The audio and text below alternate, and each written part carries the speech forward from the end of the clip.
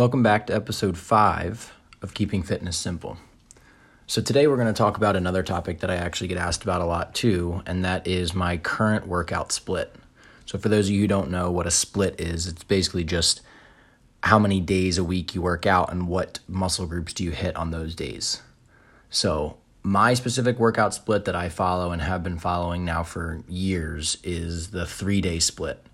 So that looks like chest and back on day 1, shoulders and arms on day 2, and legs on day 3. So then the next question becomes, why did I choose that split? Well, to be honest, throughout my earlier years of lifting, I've tried every single split under the sun. I've tried upper body, lower body. I've tried the bro split. I've tried push-pull legs, everything.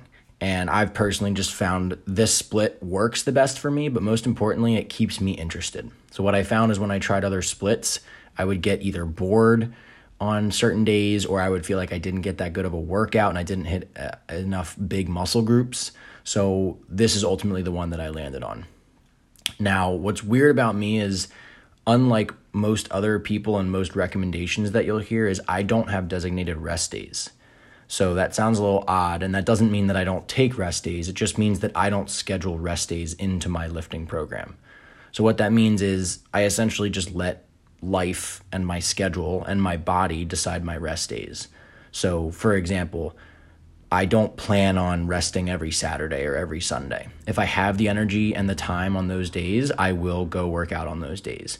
If I am just extremely busy or I'm just run down, I'll take a rest day.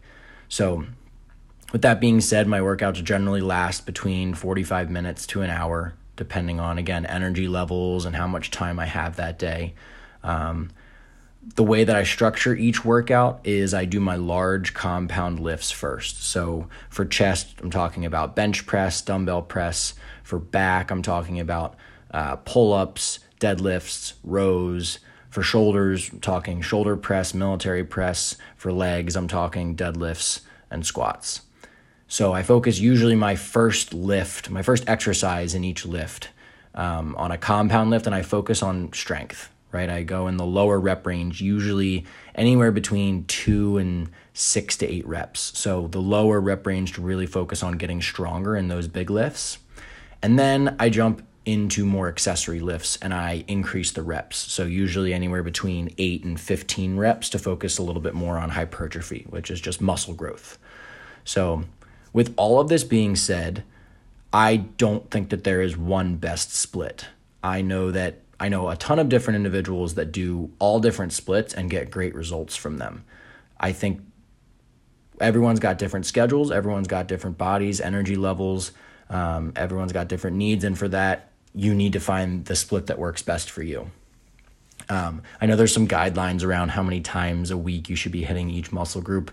I think a lot of that's a little bit too detailed and kind of muddies the waters for a lot of beginners. I think if you're just starting out, your best bet is to pick a split, just Google one, and stick to it for a few weeks and see how you like it. And keep doing that until you find the one that works for you. So with that being said, that's episode 5, and I will talk to you guys on the next one.